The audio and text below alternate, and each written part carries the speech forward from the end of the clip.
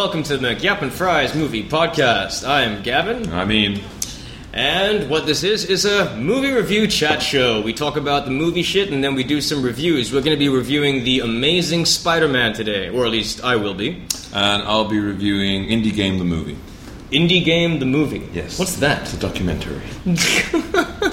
Actually, now that I think about it, I have heard of this. Yeah, it was, I think it got Sundance Best Documentary thingy, World Cinema. Indie Game the Movie, that's right. Could this be a trend? Will we have Indie Movie the Movie? Will there be a movie about independent filmmaking? Or that's already kind of been done. Did you ever watch Living in Oblivion? No, I have it there, but I haven't watched it yet. You should watch that. That's really good. If any of you haven't seen Living in Oblivion, it's a really, really good film. It's, I guess you could say it's an old film now, mid-90s. Yeah. It was directed by Tom DeCillo, I believe his name is. Steve Buscemi's in it, right? Yeah, Steve Buscemi is in it as a director who's just trying to make his movie. Is Steve Buscemi in Trees Lounge? Yes, he wrote and directed that. That's why I get those two confused. They're always linked in my mind. Well, you shouldn't get them confused. Yeah. They are not in any way similar. I know. Aside from the fact that they have Steve Buscemi in the lead role, and he doesn't even look the same in one movie. I know, but in one he's a director, and the other he's the director. Yes, that's right. That's the way my mind works. I see. It works in mysterious ways. Yeah. But yeah, you should check out Living in Oblivion. It's got, if you watch it now, it's got, like the who's who of tomorrow in it. Mm-hmm. Dermot Mulroney's in it as the DP, and he wears an eye patch. You got Kevin Corrigan as the boom boy, who's always like, and Steve Buscemi's the director. James LaGrosse is the Brad Pitt type star that's doing the indie movie to up his cred because he heard that Steve Buscemi was close with Tarantino. And Catherine Keener is the leading lady in it, who always seems to be great in rehearsals but is never good once the camera starts rolling. Gotcha. So it's really about a guy trying to make his first movie. It's full-on independent movie and how everything is just falling apart. And it's also the very first movie that Peter Dinklage did. Oh, really? I knew there was a dwarf in it. I think I did see bits of it on. It's a dream sequence. Yes, there's a dwarf in it, and in the middle of Doesn't he want to put the dream sequence in the movie? In the middle of the take, like Peter Dinklage, his character is just like, "This is fucking stupid." Yes, I've seen that. Have you ever had a dream with a dwarf in it? I have seen that bit. Yeah. Peter Dinklage. Yeah. There you go. And now getting top billing since Sean Bean got beheaded. Yeah. Spoilers. Oh, come on! Some people still haven't seen it. Well, I'm sorry, alright? I'm sorry. Who was it? Somebody on Twitter was saying that. Someone famous was, Game of Thrones is really awesome. It's like, geez, something's, I mean, come on. You must realize that Sean Bean isn't in the second season. You must be somewhat aware of that. So, halfway through it, you must sort of realize that, it's not. He didn't go on vacation. Yeah. Nobody takes a holiday in this fucking show. If you're still alive, you're fucking either fighting or getting ready to fight, or you're having sex. Yes. Or getting fucked. Or having a monologue while someone else has sex in the background. Or if you're watching, jerking off.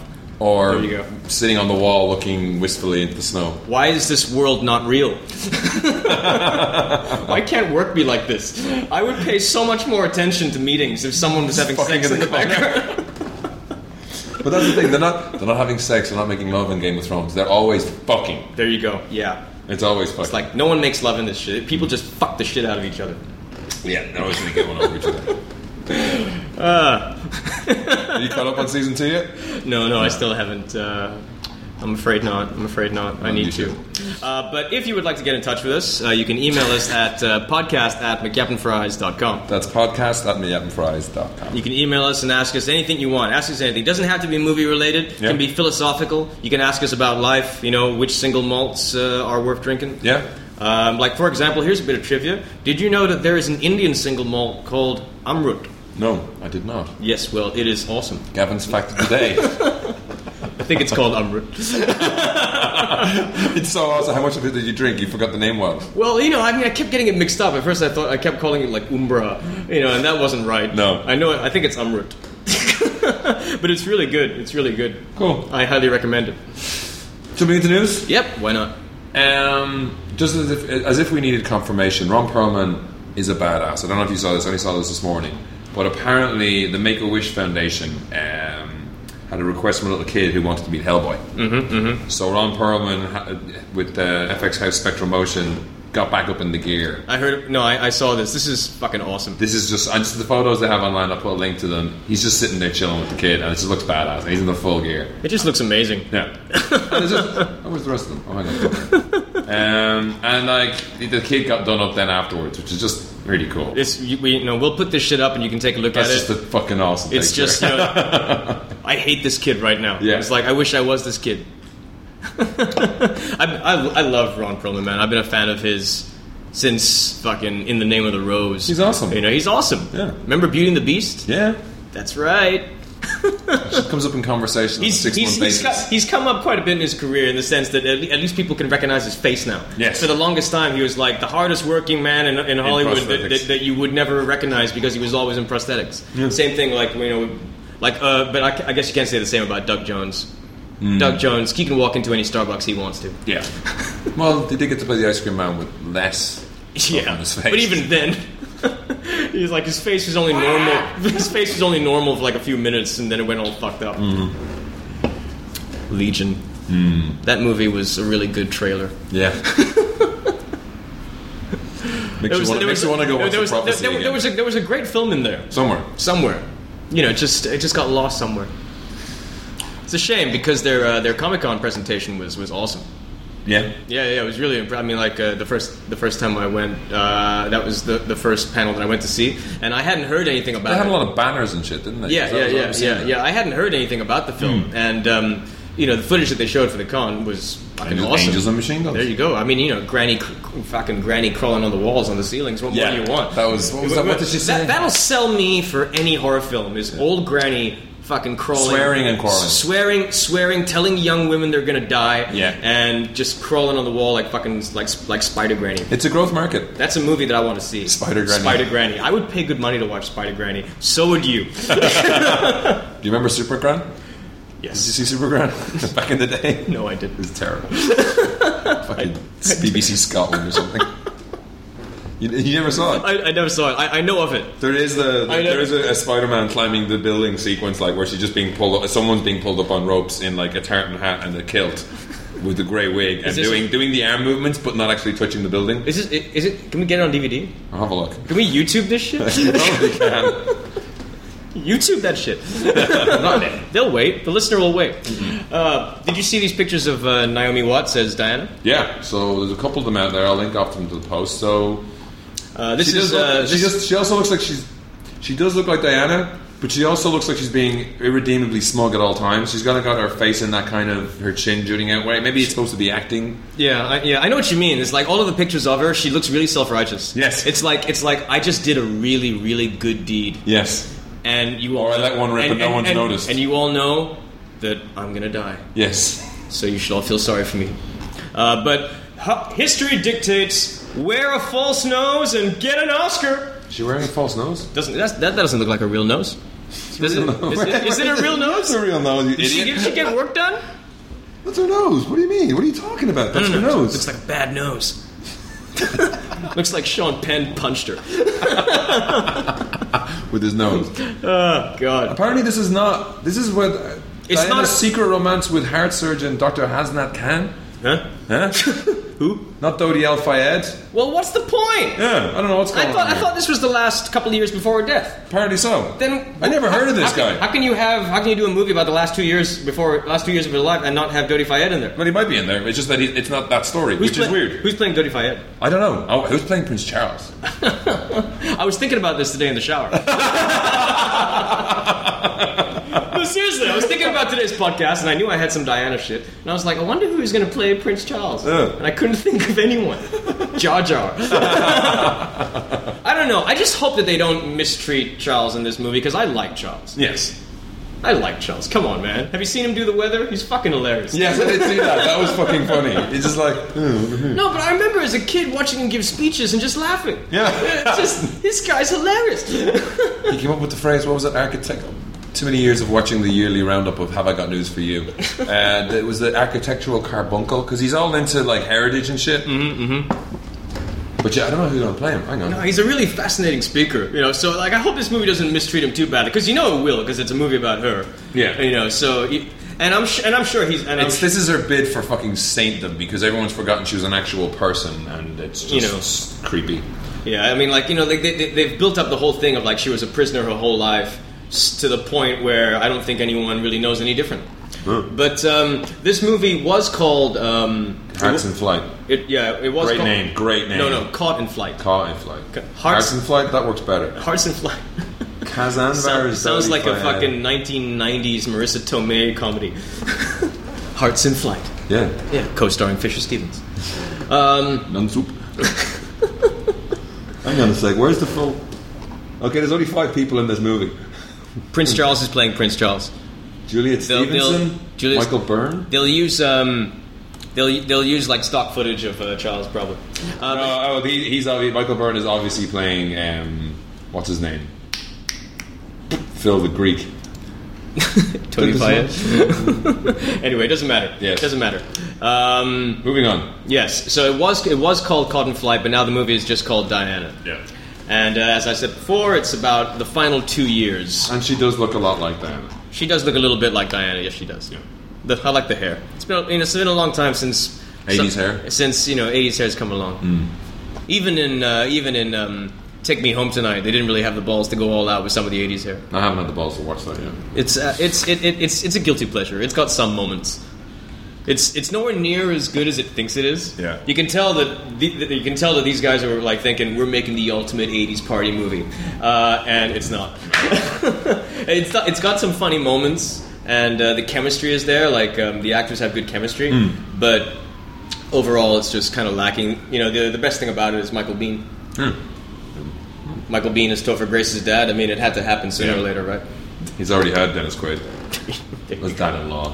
So, on a similar note, did you see the trailer for The Man with the Iron Fists? I kept meaning to, but I didn't. There's a good poster. Everything I've heard about it sounds awesome. It's batshit insane. So this is the RZA. The RZA? Is that how you pronounce it? The RZA. The RZA directs. It's got Russell Crowe, Lucy Liu, Quentin Tarantino producing. That guy. You know that guy. Yeah, that guy. That Asian guy from that thing with the stuff with the cars. Yeah. Oh yeah. That Tokyo Drift motherfucker. Yeah. That's it. Oh, that's how you just profile every Asian actor. Get that Tokyo Drift motherfucker in my office. This is batshit insane. I've seen stills. Yeah. My favorite still being the one where he punches the guy's eye out. Yeah, the eyeball flies towards the camera. That's in the trailer. Yeah, but Lucy Liu running around with a fan that has knives in it. Being fair, though, that's not the first time that's been done. If you remember Midnight Meat Train, Vinnie Jones pummeled Ted Raimi's head in, and the eyeball flew out towards the screen. Yes. If you haven't seen Midnight Meat Train, watch it. You should see it. It's really good. The director of that movie, Richie... I think it's like Richie Sakamoto or Sakasushi or Sakadick, whatever. He's directing. His next movie is called Marble City, in which I can't wait for this team up. Nicolas Cage and Mickey Rourke. I would actually, I was thinking. That's gonna be awesome. I was thinking the other day of my favorite Nicolas Cage would be team ups. Who would I like to see Nicolas Cage be Nicolas Cage opposite? Yeah. It's like why has Nicolas Cage and Johnny Depp not worked together? I have no idea.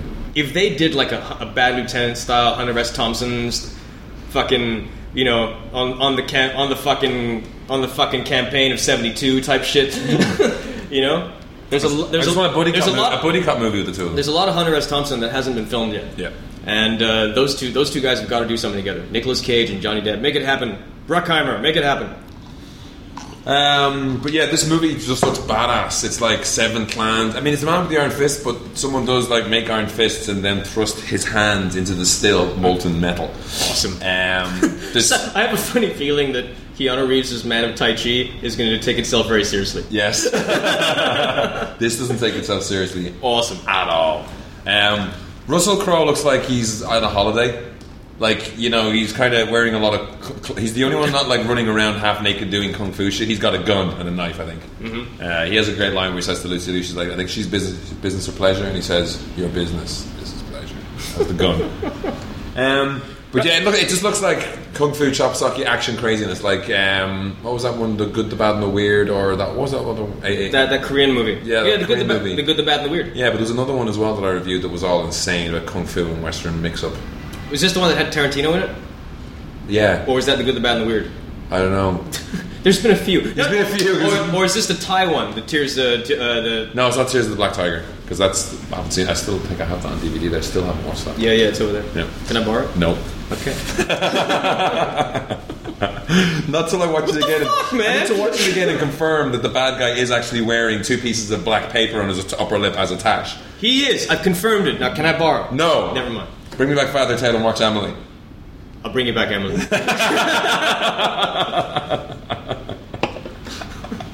I ain't watching that gay shit. Just watch it. Watch it while you're falling asleep and have Parisian dreams. Fucking beaten to death by croissants.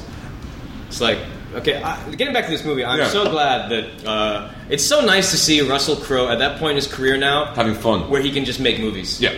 And stop trying to be the greatest actor in the world, TM. And he's, you know what I mean? He's playing Jackknife. And stop working with Russell Crowe. I mean, stop working with Ridley Scott for a bit. Yeah. Let Ridley Scott go off and make his own bad, disappointing movies. Yeah. And you can just start to have some fun. So yeah, I'm really pumped about this. I can't wait to see this movie, and I can't wait to see Man of Tai Chi as well. Yeah. I'm really happy that we got a couple of Pam Grier's in it old school kung fu movies coming out. Pam Grier's in it. Lots of Asians. Rick Young, that guy you were pointing at. That's Rick Young. Yeah. He's the bad guy from fucking the worst Bond movie ever made. Yes! He's the one with the diamonds in his face. Yeah, he's the cunt. Yeah. Get me that diamond-faced Asian motherfucker in my office right now. We gotta sell to the 30%. 30%? I just made that up. Oh, okay. You like that? Either way, I'll link up to the trailer. Definitely check it out. It's pretty good. Yeah. So, finally, we got. Did you see the picture of Matt Damon in Elysium? Yes. There was a couple of bad. It looks like District 9. It looks like District 9. Yeah. without the aliens. Yeah. Well, no, it's just him in a harness with a gun. I know, and bald. The gun looks like the District 9 gun. It does. Right. No. It does. It looks like District 9. You don't know how to cut and paste pictures as well, no? No, I don't know what. Look, when I cut and pasted it, the pictures came up fine. All right. There's something going on here. Fucking God hates me. For those of you who don't know, Elysium is the follow-up film for Neil Blomkamp, the director of District 9, and this movie stars the lead actor of District 9, Sharlto Copley, with Jodie Foster and Matt Damon, who's the lead, and it's set way in the future, where on a ruined Earth, no less. Yes, on a ruined Earth, where basically. The haves live somewhere. Yeah, like a majority of the people live in poverty, and the elite live in this place. That's where it's called Elysium, right? It's a satellite or something, isn't it? Yeah, it's a space station. Yeah, it's a space station where everyone lives in the lap of luxury. And Matt Damon wants to try and get there. I want to go there. I don't. Why can't I go there? Yes. He's just 2.5 hours of him standing at the door. Let me in! Let me in! Open the door! Open the door! Can I come in? No. How about now? Why not? Let me in! Shave your head! Okay. Can I come in? No! We fooled you! Fuck you, man! I'm gonna go get a gun! Yeah. Pizza delivery, is it Matt Damon? Yes, I mean no! He really wants to come in here. Come on, I really want to come in. He knows about the lap of luxury. I have to see the lap. Take me to your lap of luxury. I so want the movie to be like that. Just 2.5 hours. Just every once in a while he gets pissed off, steals a gun, and just shoots at the door. But it's all shot from the inside, so you don't actually see him at all. You just see the door. That is awesome. Yes. That is art. This is the podcast that will never be heard now, because I'm going to go make that movie. He's going to get a still of a door and just talk over it. Hello! Let me in! And that's all we have to say about Elysium. Yeah. There was some news about this a while ago that I didn't comment on, but there's Elysium and then Oblivion. Oblivion is Joseph Kaczynski. Joseph Kaczynski. That's with Tom Cruise. With Tom Cruise, yeah. Yeah. By the way, did you see the trailer for Jack Reacher? Yes, I was going to talk about that. What the fuck is that movie? What the fuck is that movie? I don't know. Tom Cruise is really short. Yeah. The only thing I could think of while watching this is like, Tom Cruise really liked Drive. Yeah.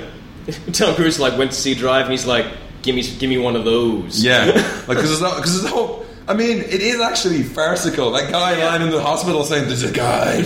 He knows what I did. He's a cop, but not really. No, he doesn't care anymore. And then he just cares about what's right. Then it cuts to a shot of Tom Cruise in his car driving, and he looks constipated. Yeah. He looks like really serious. Yeah. And then his voiceover comes in, and it's hysterical. Yes. It's like, you think I'm a hero? I am not a hero. It's so... He's so articulate. Yeah. You know, that needs to be a much gravelly voice. That needs to have a voice. It needs to be Ryan Gosling doing it half-assedly. Yeah, exactly. It's what do you do? Beat a Drive. Tom, you think I'm a hero? That's another thing. It's like Tom Cruise as Ryan Gosling. Yeah. In Jack Reacher. But he's not even doing the Ryan Gosling thing, because he's just being perky Tom Cruise. He's like... Remember, you asked for this, and it's jokey. Yeah, you asked for this. Exactly. You asked for this, and then I'm going to kick you in the nuts. Hey! Look at me! I'm beating up a tall person. You just need to recut the trailer with short people song. The thing that does not help it in any way, shape, or form is the fact that the music they have, which is a kind of little bass riff, sounds ridiculously like the Mission Impossible theme. Yeah. It does. It really does. Sorry. This is based on the Jack Reacher novels. It's actually, what the fuck are the Jack Reacher novels? I've never read them. I've never heard of them. Mike read them. My boss Mike read them. Apparently they're quite good. His wife recommended them. Really? But this particular... I don't read any books that don't star Jack Nicholson.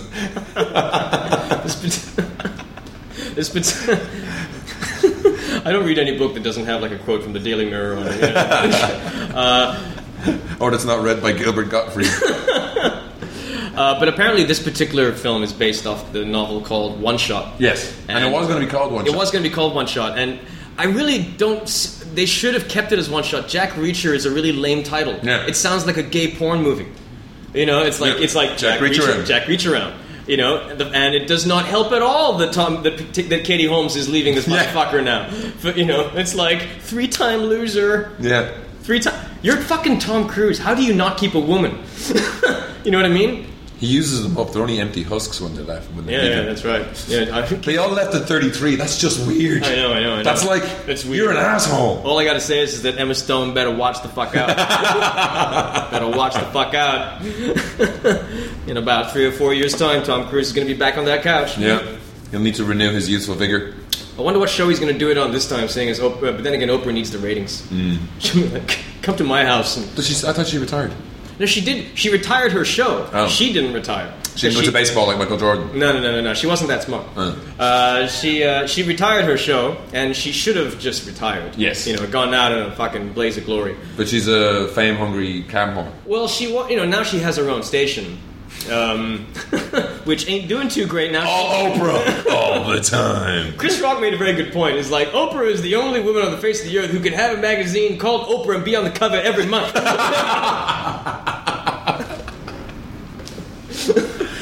Was it Chris Rock got in trouble this week over a tweet?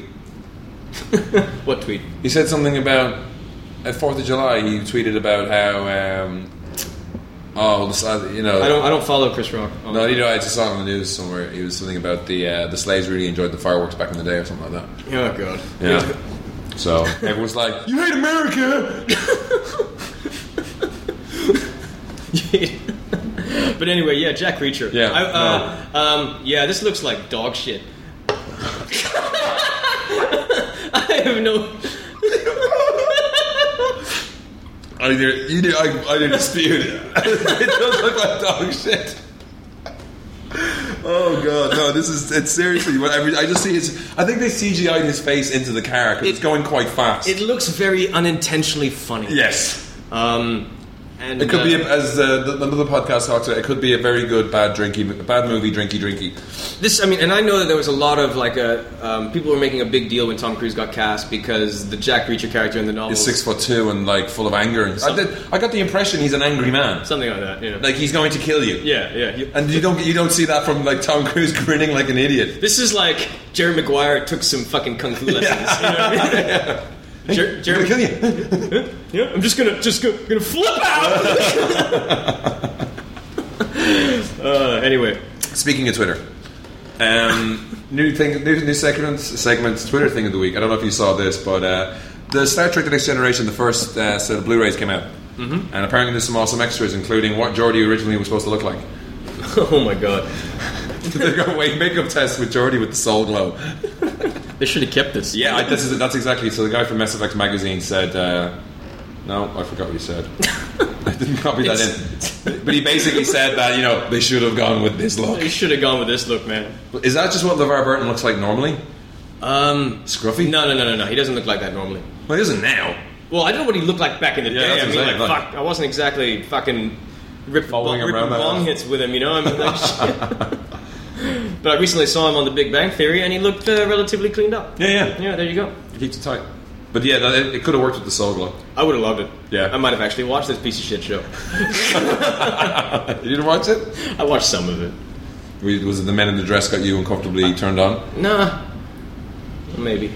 I don't know. It was just... I had seen the original. I loved the original, and then I just wasn't particularly interested in this. I watched a few eps, but it never got me enough to tune in every week. No, I got that with season 5. Yeah. Oh, remember I pointed out that there was like an hour and a half or something like that of Blue Velvet deleted scenes on the internet? Yep. It's gone. Sorry. It's gone. It's gone. It's gone. It was taken down, so sorry about that. No worries. Have you seen the pictures for Mad Max Fury Road? Yes, the Giga Horse. Yeah.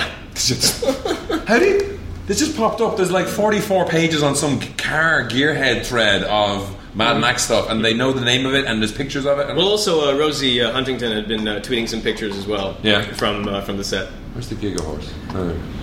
But it's like this movie's finally happening. Yeah, and it looks like a desert. It looks fucking insane. So they've got like a couple. Is this going to be in 3D? I don't know. Probably. I wouldn't mind a Mad Max movie in 3D. I'm just wondering. Yeah. So the pictures that we have are there's like a couple of, what are they? Chevys? Whatever. Cars with fins that have like massive jacked up wheels on them, and another one stuck onto the roof. It's like, imagine Monster Cadillac. Yes. Monster Cadillac, that's what you get. Truckosaurus. And Mad Max fans will be pleased to know that this is not a reboot, but a continuation of the story. It takes place a few years after the events of Beyond Thunderdome, which is why Max is still young, which is why they cast someone young, Tom Hardy. Awesome casting. Really? Well, that's what I read. Well, hell, hang on there, Pilgrim. That's what I heard. That's what I read. That the reason at this point, I think Tom Hardy is the Batman villain Clayface. He'll just look like Mel Gibson in the movie somehow. Maybe because it's like Tom Hardy, he's never going to work in that. Because I keep thinking of the. What are the odds, you think, of a Mel Gibson cameo? Have you seen 21 Jump Street yet? No, I have not. But I heard about the Johnny Depp cameo was supposed to be quite cool, and you can't spot it. Yeah. At all. Really? Yeah. Okay. He's under a lot of hair apparently and makeup. But yeah, I don't know. I think they don't need Mel Gibson to cameo. They just need Mel Gibson from South Park to cameo. Where he's on the truck and just have a cutaway of him going with the blue makeup on his face. South Park callback. We should just like cut to just like random pictures of him shouting. And it's like, you got some action going and he's back there. In 3D. Would you pay to watch Mel Gibson the movie in 3D? Did you see the? Why is Mel Gibson has got to work? Snape? What? Alan Rickman? Alan Rickman. Did you see the Alan Rickman thing where he's just like making a cup of tea and then freaking out in incredibly slow motion? No. You didn't see this? No, I haven't seen this. It's just the thing of him sitting at a table, and I think it's the theme. It's the Kronos Quartet from Requiem for a Dream. Playing while he slowly pours the tea, and it's like in incredibly detailed slow motion, and then something happens, and he just freaks out, and it's all like him knocking shit over and stuff going flying. This was recent. Yeah. Okay, you gotta pull this up. But did you see that thing that on Jimmy Kimmel with Gary Oldman telling athletes that they shouldn't act? No, I didn't. It was fucking awesome. It's like, yeah, he just goes up there and is like, "Hi, I'm Gary Oldman. I'm an actor." And he just starts to wail on athletes, on basketball players. He's holding a basketball. He's on a basketball court. He's talking to camera, and he's just like, "You should fucking stay the fuck away from acting. What the fuck do you know about acting?" Why are you turning into Christian Bale? Fucking ass. We're done professionally. Yeah, that thing you showed, like Darth Bale. I don't know how. That's been out for years. We never saw. I got to link that was up pretty as well. funny. Darth Bale. It was pretty funny. But like it's walking onto my fucking set. He does come across like such a bitch. So for that, give me a fucking answer. Yeah, but when they cut it so expertly, and it has the title card as well. Like Darth Bale doesn't like to be interrupted, and like, what's her name? Princess Leia's talking to him. Yeah. Do I walk around in the back? I can't even do it. Do I walk around the back of your fucking shop messing with your lights? We are a consular ship on our way to Alderaan. Oh, good. It's fucking distracting. That's the one saying, Lord Vader, the plans aren't on board. Oh, great. That's really good. I'll put a link up to this, but I can't believe we missed it during all the different things they did of that. Well, there were so many, and I was so sort of preoccupied with that techno version. Yeah, I couldn't get that fucking techno version out of my mind. Awesome. But yeah, Fury Road looks awesome. Hopefully, it's awesome. We should probably talk a little bit about some of the Marvel news.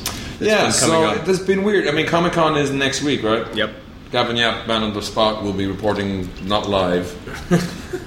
Gavin Yap, man on the spot, will be working his fucking ass off. Makes it change.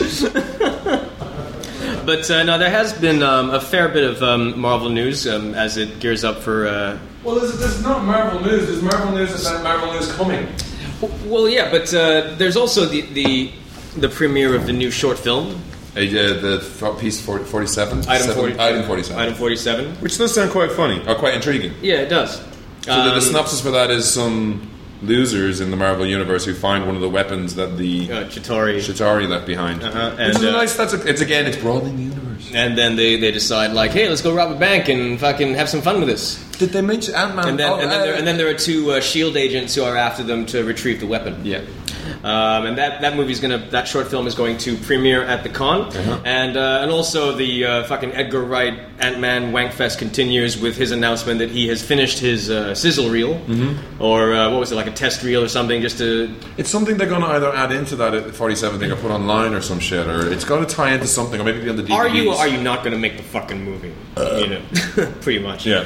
And also the whole speculation about the big announcement that's coming up at Comic-Con as to whether or not they are going to do Guardians of the Galaxy movie. Yeah, so the last news I saw on that was that someone on the know, an inside source, because we never hear from people who are not in the know. Someone who's not in the know says... Well, for that, I think you look at The Onion, they have their area man or whatever. You ever see that? An unrelated source said, they're Avengers. Let me in! Yeah. But yeah, so there's two movies for 2014, right? One has been announced as Captain America 2, is it?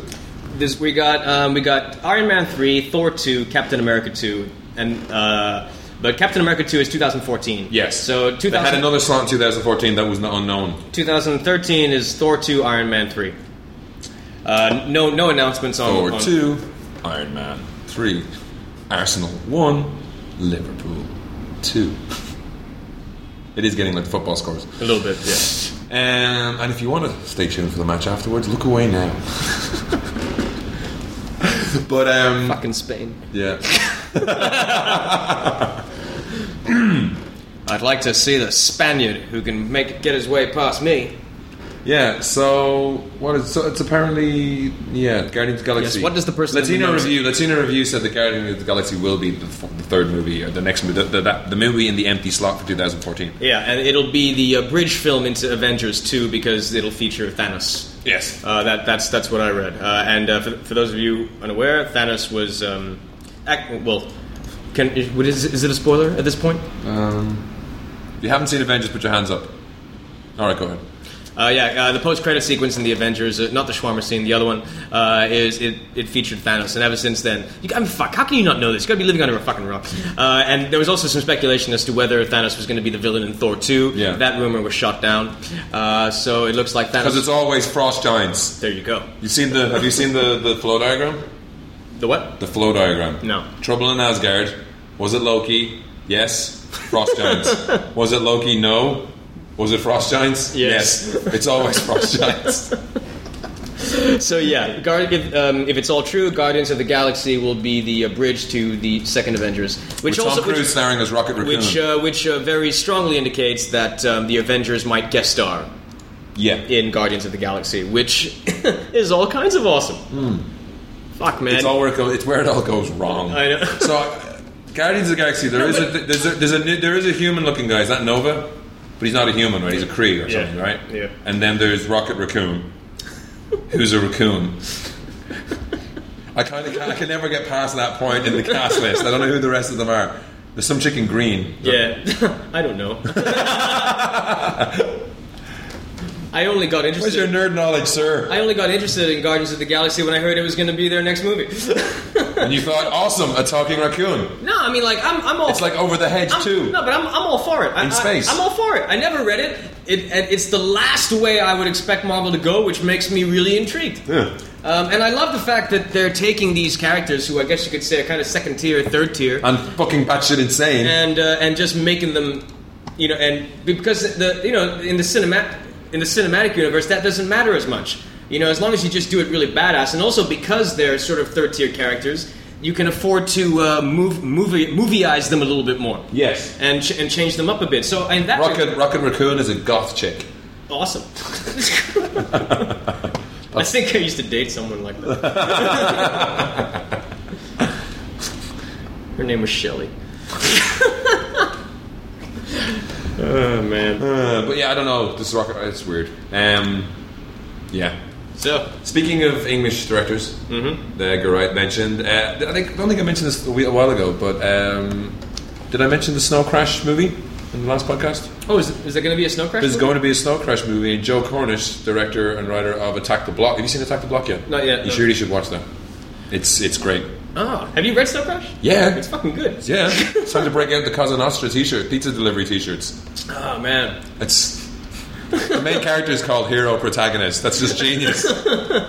It's so on the fucking nose. Joe introduced me to that book. Yeah? I hadn't read it before. Yeah, I've read pretty much nearly everything Neil Stephenson's wrote. So. Yeah, awesome. But yeah, it's I don't know about reading. I can't remember if I read Neuromancer. I think I read some of William Gibson's cyberpunk novels, but that's kind of like cyberpunk with fun. It's all internet world. It's funny. Yeah. And then the pizza delivery boys, if you don't deliver within a certain time, they blow up. Right? Yeah. And yet people are getting fucked up in this virtual world, right? This shit's happening to their... I haven't read it a long time ago. No, awesome. That's but yes, and Joe, you should really see Attack the Block. It's a real... I've got a fucking pile of movies at home that I know. Well, if you take the Father Ted one out of it and give it back to me, the box set, that'll reduce it quite considerably. No, you did. I have finished my sentence. I got a pile of movies at home I haven't seen. So Father Ted isn't there. Pile of movies. Pile of movies. Pile of movies at home I haven't seen. I was thinking that the role of Joel could be played by a suitcase. Or a bagel. If only they got him together with Doctor Who era Tom Baker, who wanted to get the Doctor to be played by a cabbage. He thought his next... lettuce. A head of lettuce. He thought his next regeneration could be a head of lettuce. Good old days. Yeah. Some trailer news then. Did you see the trailer for Sunday's darling Robot and Frank? No, I didn't. It's awesome.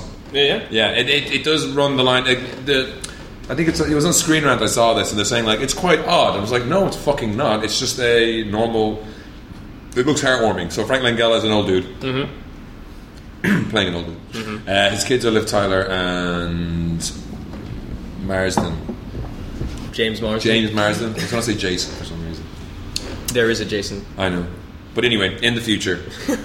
Frank Langella in the future. And it's like there's robots everywhere. He goes to the library and he wants to talk to the librarian, who's played by Susan Sarandon. Uh-huh. And he's just an old dude, and he's not, James Marsden catches him walking in the middle of the fucking road and stuff like that. So they get him a robot to take care of him, which looks, it's not too futuristic. They don't make those Honda robots that have to I've seen what the robot is like. And the robot's voice is Peter Skarsgård.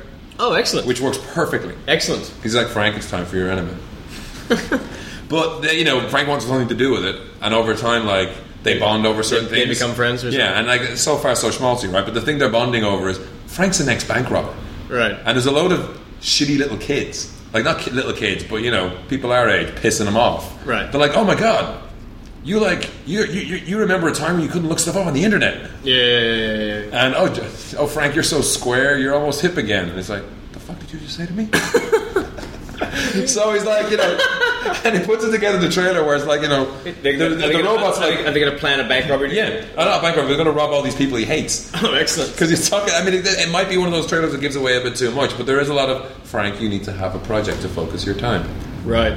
Let's start a garden. And he's like, I'd rather eat burgers and die tomorrow than eat another... What was it? Than eat steamed fucking courgette or something like that.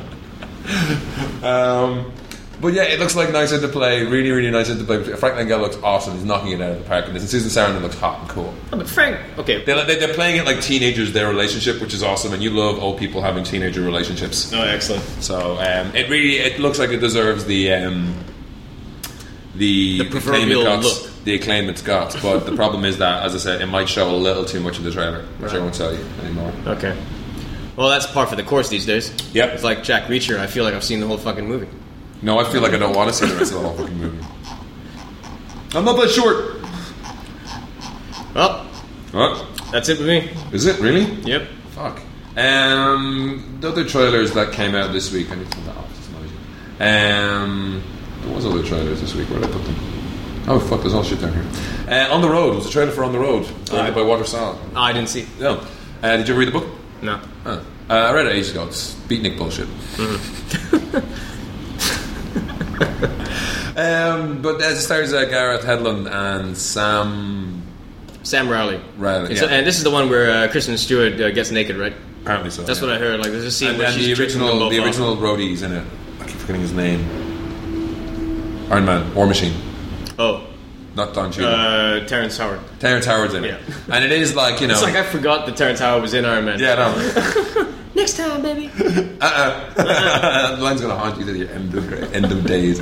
But no, this looks pretty good. So, On the Road is the story of the guy, and it's supposed to be the author, Dean Moriarty, kind of, it's following Mr. Moriarty, the reviews that came out of the festivals basically is that, like, it's well shot, it's well acted.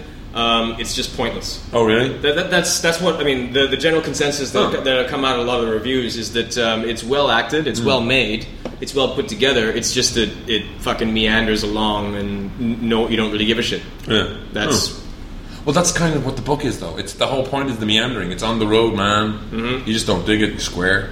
The hipster bullshit. Beatnik bullshit. Beatnik bullshit. There weren't hipsters back then. Well. They were called beatniks. Daddy-o. Yeah.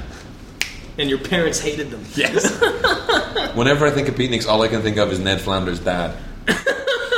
In The Simpsons? Yeah, he wears like a stripy black and red t-shirt and a beret. I can't. Do you remember the... Don't flip out, Daddy-o. Do you remember the episode where Flanders had to do the what's that thing on the horse with the vault with the staff? What's that thing? Lord of the Rings. What do you call that thing? Pole vault. No. Is it a pole vault where you're riding on a horse and you have to jousting? Jousting. That's it. You forgot the word jousting. I forgot the word jousting. How could you forget jousting? It's awesome. I forgot. I thought you meant like a pole vault horse ball thing. I just forget about shit sometimes. I forget words. Yeah. Yeah. That I know I know. And your pants. There you go. Shit. Let me in. But did you see that episode where Flanders did the jousting? No. And he chickens out the last. I can't do it. No. Fucking awesome.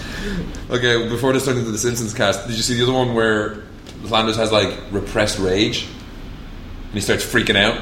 I think I did. And I think that's the one with his hipster dad, with his beatnik dad, and it's genius. Because Right. he just acts like going, nah!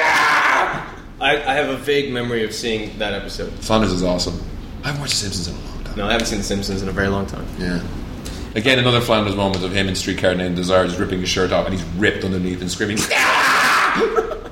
I remember that. How could anyone forget that? Finishing off the news then, I guess. Luc Besson is returning to sci-fi. Excellent. So apparently there's a comic called Valerian, French. I did look up a little bit on this. It's about some time-traveling guy who hangs out with 16-year-olds, so that's dodge. And they get trapped in the present by some aliens or something like that. I heard this one has a good cast. They say it's kind of a sort of... It's not cast yet, as far as I know. No, I've heard that he's confirmed a few people, but I can't remember who they are. But I remember it's relatively decent. So Valerian was co-created by artist Jean-Claude Mézières, who also did the concept art for The Fifth Element. And it looks very French. It has that very French look about it for comics. So that's coming soon. Apparently, he started producing on that. So he said producing that. So to see if he's going to direct it as well. He's going to best on his set to write and direct. Excellent. So it could be cool. Okay. And there's a Hocus Pocus sequel coming. No sign of Omri Katz though. All right. Hocus Pocus. Yeah. What, the one with Bette Midler? Yeah. But not Bette Midler's not going to be in it, apparently. But it was a flop. Oh, fuck it. Who cares? The main thing I saw from that was that reminded me who Omri Katz was, and then I went looking to see what happened to him. And apparently he's taking a break from acting and hairdressing in Los Angeles. And living in Israel. That says so much. Yeah. Career didn't go too well, I suppose. No, he was awesome in Erie, Indiana. Yeah. Did you see the Oz, the Great and Powerful poster? Yes, I did. Yeah. Did you see the Dread motion poster? No, I didn't. It's broken, stupid. It's ridiculous. Motion posters are the dumbest fucking promotional tool ever. Unless it's like a 3D lenticular art that does something as you walk past it. In real life, having a motion poster on a computer is the dumbest thing in the world. It just looks really put bad. A trailer up. Yeah, it just looks really bad. So it just has him standing there, and then there's weird noises, and then it goes, sentence death, and then it just kind of turns around and it shoots the camera, and then it's all fuzzy. And it's like, and you can't replay it, and it wouldn't load properly. So it's like, the sentence is death. Yeah. Fuck. It would have been better if it said "Gaze into the fist of dread." Need to get that in a t-shirt. That sounds so suggestive. What? Gaze into the fist of dread. No, but you've seen that yes, I've seen it. Where he's like Judge Fear, and he just punches them through the head. He's like, "Your fear." He's like, "Fuck you." Wow. It just sounds really suggestive. Like right in that moment. Gaze into the fist of dread. I would like to see them doing a Dark Judge's Dread movie. It's not going to happen, man. If they can't get Judge Dredd right, they're not going to fucking waste time with any of the other characters. Yeah. Judge Fear and Judge Pestilence got like iced straight away, right? It was only Judge Death who kept coming back because like Judge Fear was gazing to the fist of dread, and he just killed him. He just like, ice cold killed that mother. We are ageless, and bang, you're dead, motherfucker. Fuck off, get out of my city. And Judge Pestilence, I think he set on fire. Judge Pestilence, I mean, that's just an awesome name. He had a goat's head, right, or something? Something like that. Okay, emails. Email in this week from Sabrina, who logged her question on her website. Help. I'd really like to see Michelle Rodriguez beat the shit out of Chloe Sevigny. Which two actresses would you like to see in a cat fight? Ooh. Charlize Theron and what's her name in 2 Days in the Valley? That is Charlize Theron. I know, that's what I'm saying. Charlize Theron and Terry Hatcher. Well, that's pretty awesome. That cat's fight scene. Well, I think Sabrina's asking for. Oh, who else? Yeah, but I want to watch that over and over again. That was a good cat fight. That was a good cat fight. I would like to see Melissa McCarthy beat the shit out of Nicole Kidman. I want to see Betty White body slam Angelina Jolie. Off the top rope. Yeah. I'd like to see. There's a lot. It's like kids asking for candy. I'd like to see Angela Bassett beat the shit out of Whoopi Goldberg. Angela Bassett's one tough motherfucker. I know. She could do it. Yeah. She could do it. Fuck. And it would be hot. Yeah. I'd like to see Jennifer Hudson beat the shit out of Paula Abdul.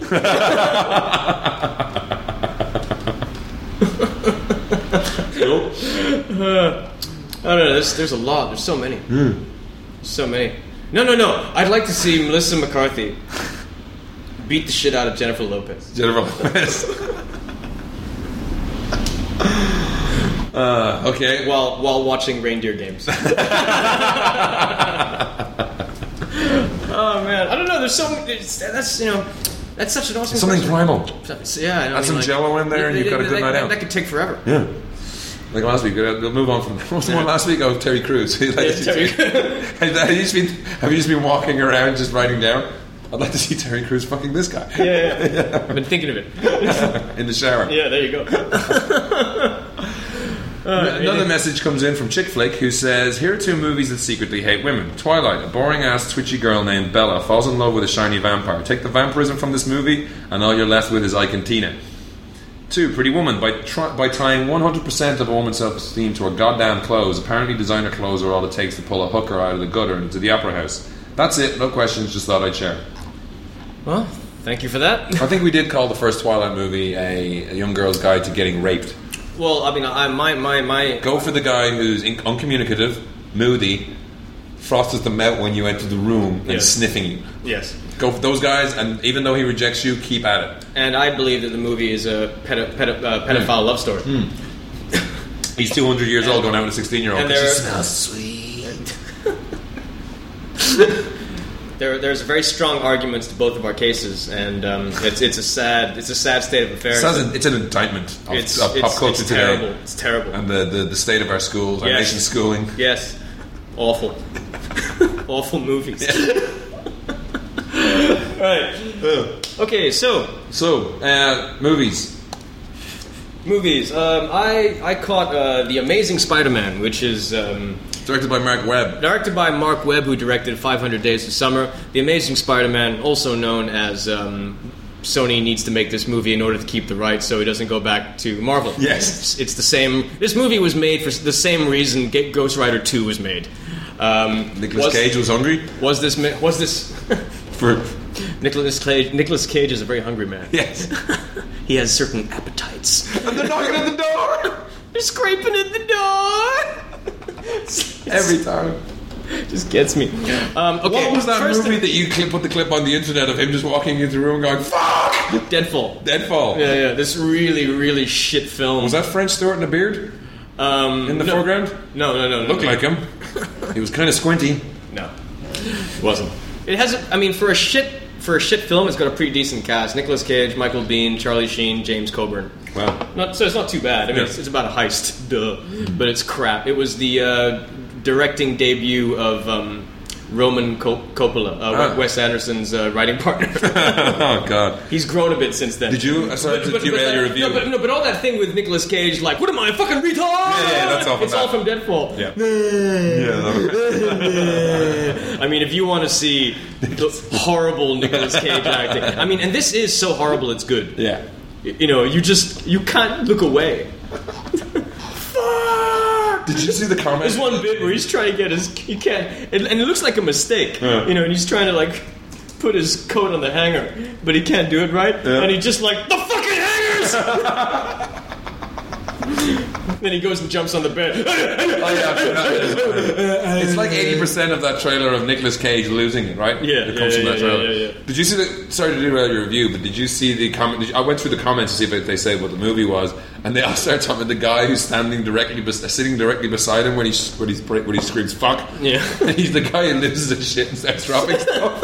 It's like Nicolas Cage just walks from one side of the set to the other. He just goes "fuck," which shows you that Nicolas Cage doesn't, he doesn't plan shit. Yeah. Like this guy just freaks out. That's great. There's some crazy ideas. Like if you I've mentioned this many times. Like if you listen to the Nicolas Cage's commentary on The Rock, there's so many crazy ideas. The way he comes to his decisions is ridiculous. But anyway, The Amazing Spider-Man. Okay, first of all, this isn't going to be so much of a review as it's just going to be more of a comparison between Mark Webb's Spider-Man and Sam Raimi's Spider-Man. First, is it a good film? Yes, it is. Okay. It is a good movie. It's a very solid Spider-Man flick. Oh, yeah? It's consistently good, and at times it's very good. And how's Riz Ahmed's Welsh accent? There. It's not as strong as we know it can get, but it's still there. He's not trying to play American. Yeah. Now, just talk about the good stuff about the movie first. Andrew Garfield's awesome in it. Oh, yeah. He is really good in it. And he plays a really good teenager for a man who's 28. Yeah, and he's very good in it. Emma Stone's very good in it, and they both have amazing chemistry. Yeah. That's because they're boning. That's because they're boning, and it looks like they're boning. It looks like they're boning. Every scene in which they're looking at each other, it's they're like they're fucking each other in their brains. They cannot wait for Mark Webb to go cut so they can go fuck. And it really does show. So much so that I was jealous while watching it because I knew it wasn't acting, and I'm just like, fucking asshole. Damn it! But anyway, Dennis Leary is very good in it. Rhys Ifans he's very solid in it. I mean, the acting across the board is good. You got Sally Field and Martin Sheen, two of the nicest people on the planet, playing Uncle Ben and Aunt May, and another nice little surprise is that you got C. Thomas Howell in the movie. Right. C. Thomas Howell turns up. For those of you who don't know, C. Thomas Howell is the guy from Secret Admirer, Soul Man, Tiger's Tail, E.T., The Outsiders. Back in the day, he had a bit of a career. No, actually, I mean, one thing about him, he has worked consistently throughout his career. If you go and IDB this motherfucker, he has got 15 movies a year coming out. Yeah. I mean, a lot of them low-budget movies, but, doesn't matter. The guy works consistently. And he's also a regular on Southland, the series, which I've heard is actually very good. Now, won't get into the story too much. It's you've seen this story before. It's essentially the same story that from Sam Raimi's Spider-Man. There's a couple of changes here and there. He gets bitten on the back of the neck. Yeah, non-organic web shooters. Yeah, there you go. But for the most part, it's the same story. It's all about, with great power comes great responsibility. Although, thank fuck that line isn't mentioned in this film. Oh, really? It's not mentioned in this film. There's a lot of talk of responsibility, but that line's never mentioned. So, and you keep waiting for it. It's because there's no comfortable way to fit it in, just like there was no comfortable way to fit it into Sam Raimi's movies either. It's not the kind of line that works as well in movies as it does on a comic book panel. So thank God they didn't mention that. Mark Webb handles the relationships in the film very well. Okay. Although that's all I'll talk about in terms of the story. Now here's I got a bone to pick with the marketing team, because this film has been labeled as the untold story. The untold story's been cut out, hasn't it? Well, it's not the untold story. What's the untold story without spoiling it? It's the untold subplot. Is the untold story that his parents worked for S.H.I.E.L.D. or some shit like that? No. Okay. No. Well, I mean, if they did, that's not sort of adhered to at all. Okay. But honestly, this whole thing about bringing his father into it or his parents into it is really pointless. I mean, they're in the first couple of scenes in the movie and a couple of flashbacks. And then Voldemort kills them. Exactly right. But when you watch the film, it feels like the only reason that they introduced the parents was so Peter Parker would have a reason to go and look for Kurt Connors. Aside from that, there's no real reason for the parents to be there. And also because it just feels like it smacks of desperation of trying desperately to distance itself from the last origin story, which was only about 10 years ago. Yeah. And so I'm watching it and I'm enjoying it. The Beauty Queen from Mars really liked it. She loves Andrew Garfield. Mm-hmm. She loves Andrew Garfield. She started talking mad shit about Tobey Maguire after that. And then a funny thing happened. I went. I was watching it, and I was like, yeah, Andrew Garfield's really good, And then I went home, and before you got into your spider suit pajamas. I went home. I put on my Spider-Man pajamas, and I lied down on the bed, turned on the TV on HBO, and what was playing? Sam Raimi's Spider-Man. And it was about 20 minutes into it, just before he's about to fight Bonesaw. Yeah. And with Bruce Campbell naming him. Yeah. And I'm watching this, and I'm thinking, man, fuck Andrew Garfield. Tobey Maguire's awesome. And 10 years, man. It's only 10 years. Which brings me to my main point. You should not compare the two performances. They are both very different. The interpretation of Peter Parker is very different in both movies. Maguire's is more goofy, right? Well, this is how I have it make sense in my head. Andrew Garfield looks more like the Steve Ditko Peter Parker, but Tobey Maguire behaves more like the Steve Ditko Peter Parker. Now, the G. Willikers and such. The outfit. For those of you who don't know, Steve Ditko is the original artist of Spider-Man who co-created the character with Stan Lee. And it was a very specific, very quirky look. Yeah. And Andrew Garfield has that sort of frame and that look that Peter Parker had as drawn by Steve Ditko. But his behavior is Tobey Maguire nailed the behavior better from the Steve Ditko. That doesn't mean that Andrew Garfield's Peter Parker isn't true to the comics. It's just not true to the first original run. And that's always been the thing with Sam Raimi's, is that he's a fan of the original comics. Yes. That's why Venom was shoehorned in. Which brings me to the costume. Right. The costume is more in Amazing Spider-Man, to me, was more Steve Ditko. Really? Because it felt a bit more homemade. Really? Yeah, it felt a bit more homemade. So to me, and of course because of the added thing of the web shooters, that he makes his own web shooters. In terms of the Spider-Man, Spider-Man felt more Steve Ditko than Sam Raimi Spider-Man. Sam Raimi Spider-Man is more John Romita. You know, in terms of it's a much cleaner look. The costume was very clean. It was very no way in hell you believe this fucking chemistry kid made this at home. Yeah. You know, whereas the one in Amazing Spider-Man looks a bit more homemade. So in that regards, it has more of a Steve Ditko quality, and that I liked.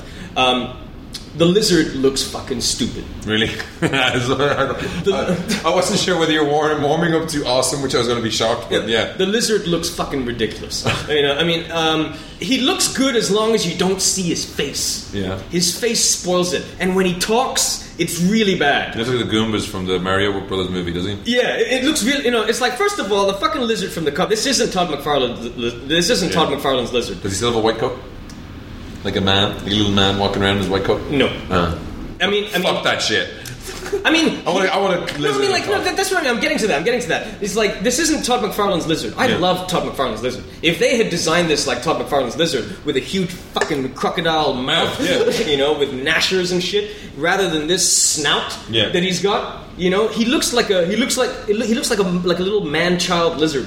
Because the body's huge, but the face is fucking small, and he's got this snout. And when he talks, he sounds like Rhys Ifans. It doesn't work. I'm going to kill you, Spider-Man. It's like, what are you doing, Spider-Man? He sounds like a gentleman. And there's nothing sort of primal or scary about this fucking villain. He lives in the East Village with And I cannot forgive the snout. The snout really kills it for me. Yeah. If he had more of a croc, and then some people might argue like that. Well, this isn't Killer Croc. Well, neither was the lizard, but it looked awesome. Yeah, he looked like a fucking lizard.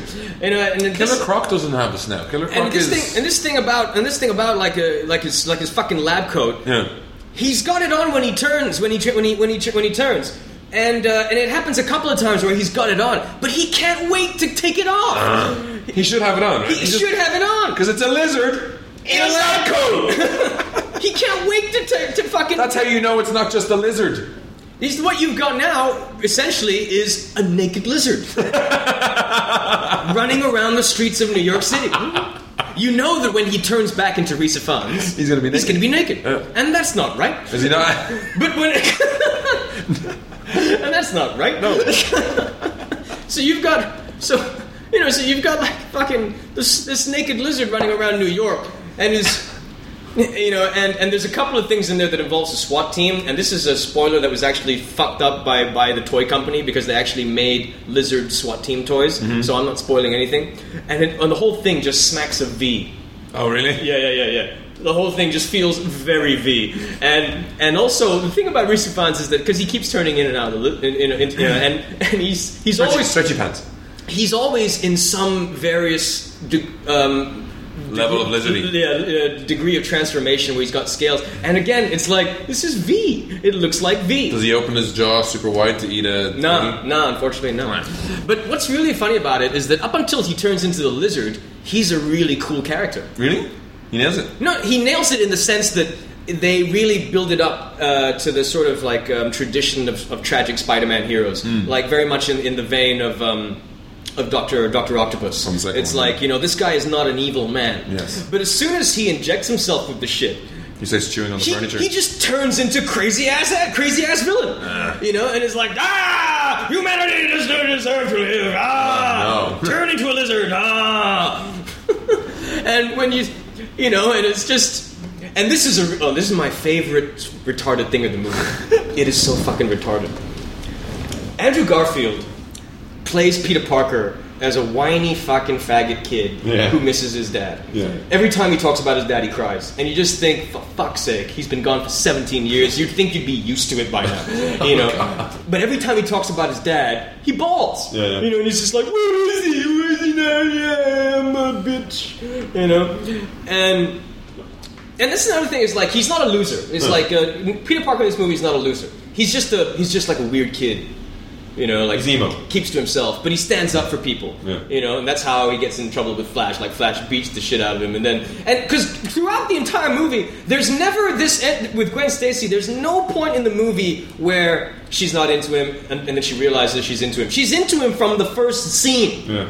Yeah. So it's like there's no thing of like this guy sort of, even if he didn't become Spider-Man, she'd still fuck him. Yeah. So it's like. So that whole aspect of the nerd is gone. Yeah. It's very Ultimate Spider-Man. It's very Ultimate Spider-Man. It's more Bendis and less Ditko. It's more Bagley, Mark Bagley Spider-Man and less Ditko in that regard. But this is my favorite thing, right? Peter Parker's supposed to be like a genius. Yes. He's really clever. He builds web shooters and shit. Yeah. Which I like. Yeah, I mean, they said they wanted it in there because he's a genius level kid. Well, also, what I like about the web shooters is that it's a weapon that can be taken away. Yes. And that's what I like about it.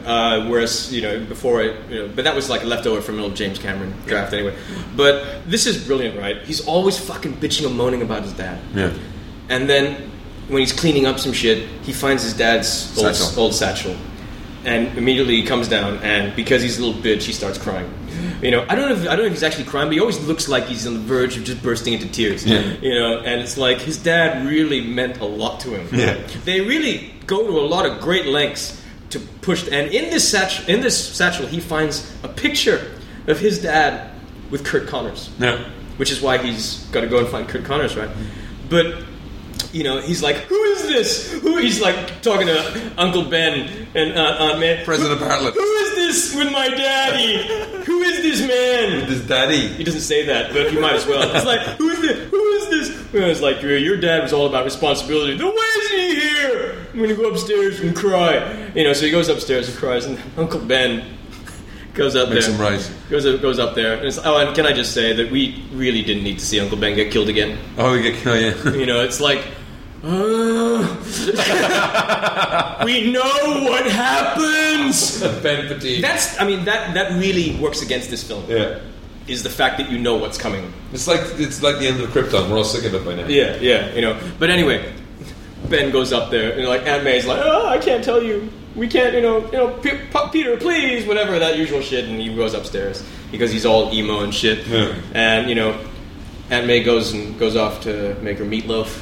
There's a nice little joke in there about her meatloaf. Right. She and Martin Sheen have nice chemistry. It's a shame that they killed off Uncle Ben because Martin Sheen and Sally Field have nice chemistry. Yeah. And Spoiler. Martin Sheen goes up. Hey, here's a spoiler. You've already seen this movie. Okay. And so Uncle Ben goes up there and is like, the man's name is Kurt Connors.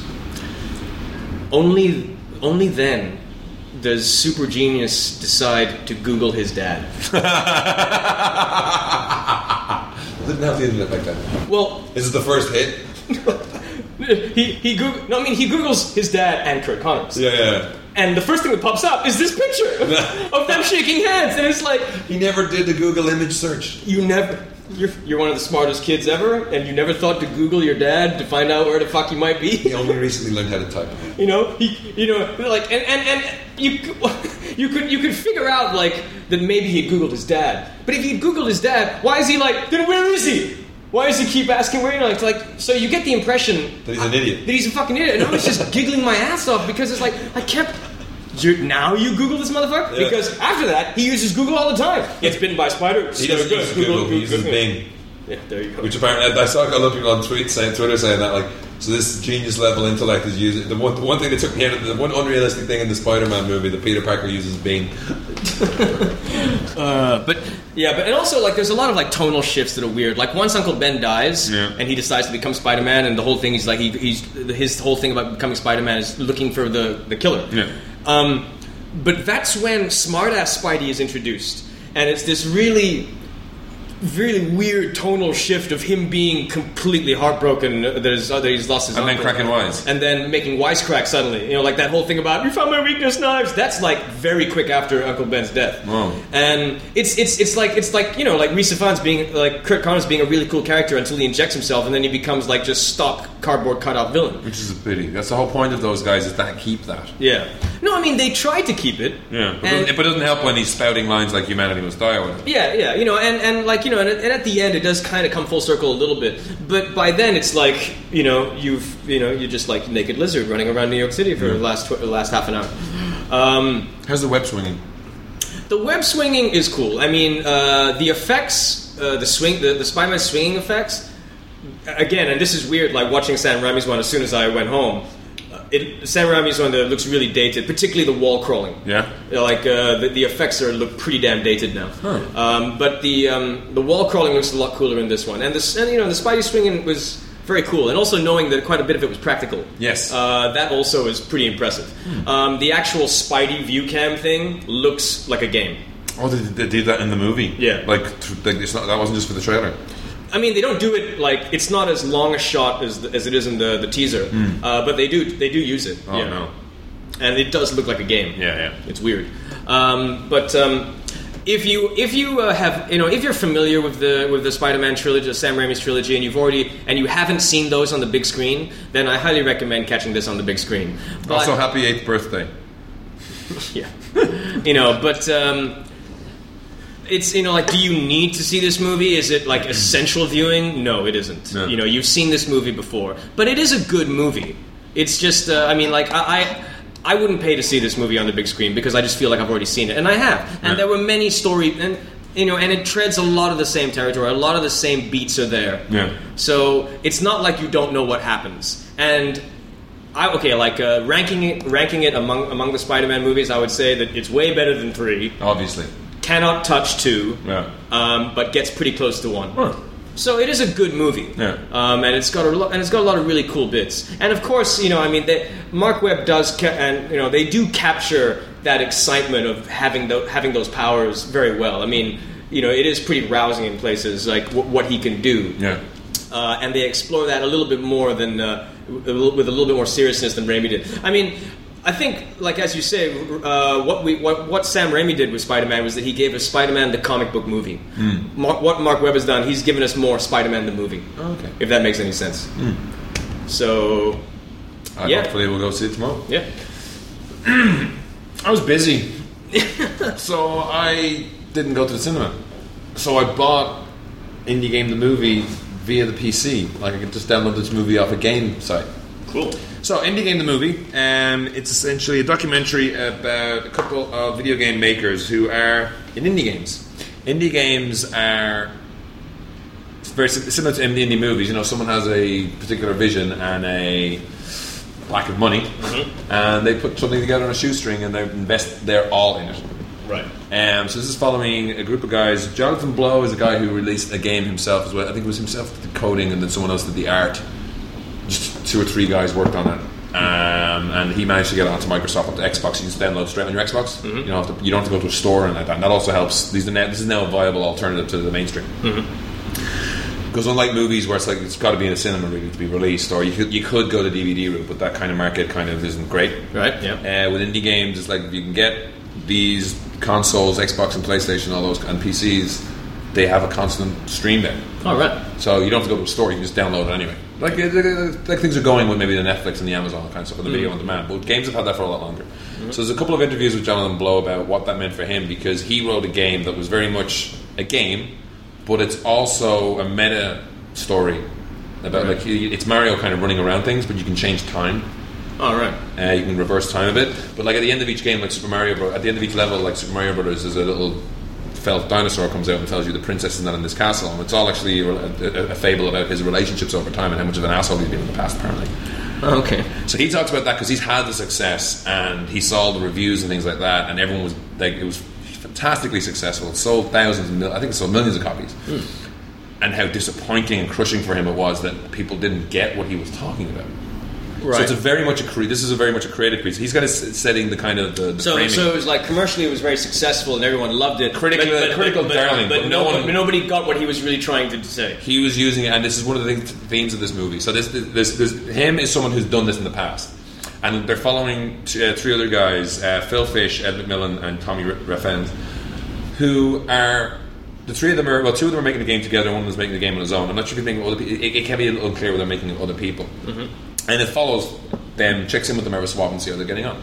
And there's lots of kind of 80s chiptune, kind of NES kind of music going through it, which is on a lot of these kind of things these days, and it's getting a bit annoying because I've seen a couple of these kind of things.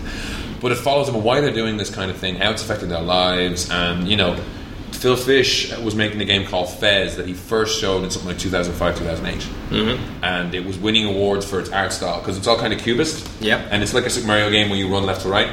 But when you hit a button, the whole world rotates 90 degrees. Oh. So, you know, each level is 4 almost in one. So you can see it from all angles, but it's not like a 3D game, you know what I mean? Right. And it adds a whole little thing to it, like, you know, if it's 2D this way, and there's a gap that's too large, if you twist it the other way, there might be something that you can hop on in between. You know, if you're here and here, if you switch the world sideways, then they're closer, and you can walk straight across. It's crazy. He remade this game like 3 or 4 times. Like, so it's following that of why he's doing that, the troubles they go through. These guys are living, they're doing this 8 hours. This is not something they're doing in their spare time. They have put their lives on the line for this. There's one guy, Ed McMillan, is making flash games, which are little kind of, you know, they're not easy to code, but you can put them up online pretty easily and people can get at them and you play it in your browser. And his were always weird. Like, there's one with a cock firing spunk at his vagina face. And he's just a weird person. He's got like dotted line tattoos all over him. But he talked very eloquently about what he's trying to do and stuff. And they made a game called Super Meat Boy. Super Meat Boy? Yes. There's a boy made of meat. And his girlfriend is Bandage Girl. And she gets kidnapped by Dr. Fetus. And when you see this video, when you see the interstitials between the game, they're genius. And when you die, when you complete a level, all your previous lives are recorded and shown. So you can see Meat Boy running into that saw like 600 fucking times because it's a real old school 1980s hard as fucking nails. Like, the controls are incredibly responsive, but also you have to be incredibly precise. Right. It's no shock to say that these two games are very well known. Super Meat Boy came out because Super Meat Boy is ridiculously marketable. T-shirts, stickers, plush toys, you name it, people are making it and selling it. Before the game came out, it made on its first day, I think it sold more than 20,000 copies. And that's when, even with Microsoft forgetting to put it on the front, like, ad, because their store is notoriously hard for finding stuff. If you imagine your DVD case, it was all just listed by letter. Finding should be hard. And Fez came out only this year. It only came out a couple of months ago, so that's why this movie's been held on, because this guy never fucking finished his games. Like, I've done it 3. I re-scrapped everything 3 times. Or as I got better with this style of art, I redid all the art. Or he spends days just saying, well, that block and that block don't look quite so nice together, so I'll just add a line in the middle to make it look like it's 2 blocks. And there's also a thing with his partner that he started the game with. These guys are young guys. Like, his partner started the game with, left the company, and there's a whole thing about going to an expo where he's trying to drum up, you know, he hasn't shown the game in 4 years. So people are like, his website, he said, is just it's just a litany of abuse. Where the fuck is this game? Been waiting years for this, you know. He said, like, he wasn't expecting that. But there's a whole thing about, you know, there's a legal thing going on, and he's not. If he shows the game, he could be risking a lawsuit, and it's literally up to, like, you never know. It could be slightly. He has to show it at this thing because this is one of the biggest expos in the, you know, for video games. But he could get sued if he doesn't. And then the other guy, that he finds out that the guy, his old partner, is coming to that show as well with something else, and just to see a man freak out over this. So it's really, really good in that you see that. It's heartwarming seeing somebody invest that much time and effort into something and actually getting it to pay off. I'm sure maybe there's 3 or 4 other stories that were cut of guys who just died because they ran out of money. And like, these guys got really bad. Like, things got pretty bad for some of them. Wow. But it's sounds really interesting. Yeah. There was some flaws with it. It's that they talk a lot about the art of creation and why they're doing it, but they don't really get. I would like. There's more. They skip a lot. Right. You know, you don't get an idea of what the fuck they were doing the whole time. And yes, watching guys code is boring, but there could be some way of explaining what the fuck they're doing. Yeah, which they don't really do that much. So that was a bit annoying. But yeah, well-made movie and a good documentary to watch. Oh, cool. I want to watch the next one. I want to watch now is Being Elmo. Yeah, I've heard really good things about I've that. heard really good things about Yeah, I want to check that out. Oh, awesome. Awesome. That's fast. It's cute. Finishing off with the box office results from Malaysia. Number 10, Prometheus. Number 9, Snow White and the Huntsman. Number 8, Baik Gila. Number 7, Zaguni. Number 6, Madagascar 3, Europe's Most Wanted. Number 5, Painted Skin, The Resurrection. Is this Chinese movie with all these crazy standees everywhere? What the fuck is that I about? have no idea. Number 4, Motorway. This looks like it's ripping off the poster for Hot Fuzz. Have you seen it? Yes, I've seen it, yeah. Number 3, Mail Lambung. Number 2, Brave. Number 1, Abraham Lincoln, Vampire Hunter. You haven't seen that yet, no? I haven't seen that yet. It's bombing. Is it? It's I'm bombing. hearing It's different bombing things really bad. between like. I don't know about internationally, but in America, it's bombing really bad. Oh, and speaking of America, number 10, People Like Us. Number 9, Snow White and the Huntsman. Number 8, Moonrise Kingdom. Number 7, Prometheus. Number 6, Abraham Lincoln, Vampire Hunter. There you go. Number 5, Madagascar 3, Europe's Most Wanted. Number 4, Tyler Perry's I Don't Give a Fuck. Tyler Perry. Have you seen the trailer for the Alex Cross movie? No. Tyler Perry as Alex Cross. It looks ridiculous. The tagline is, "Do not cross Alex Cross." Oh no! Is it really him as Alex Cross? Yeah. With Matthew Fox as the villain.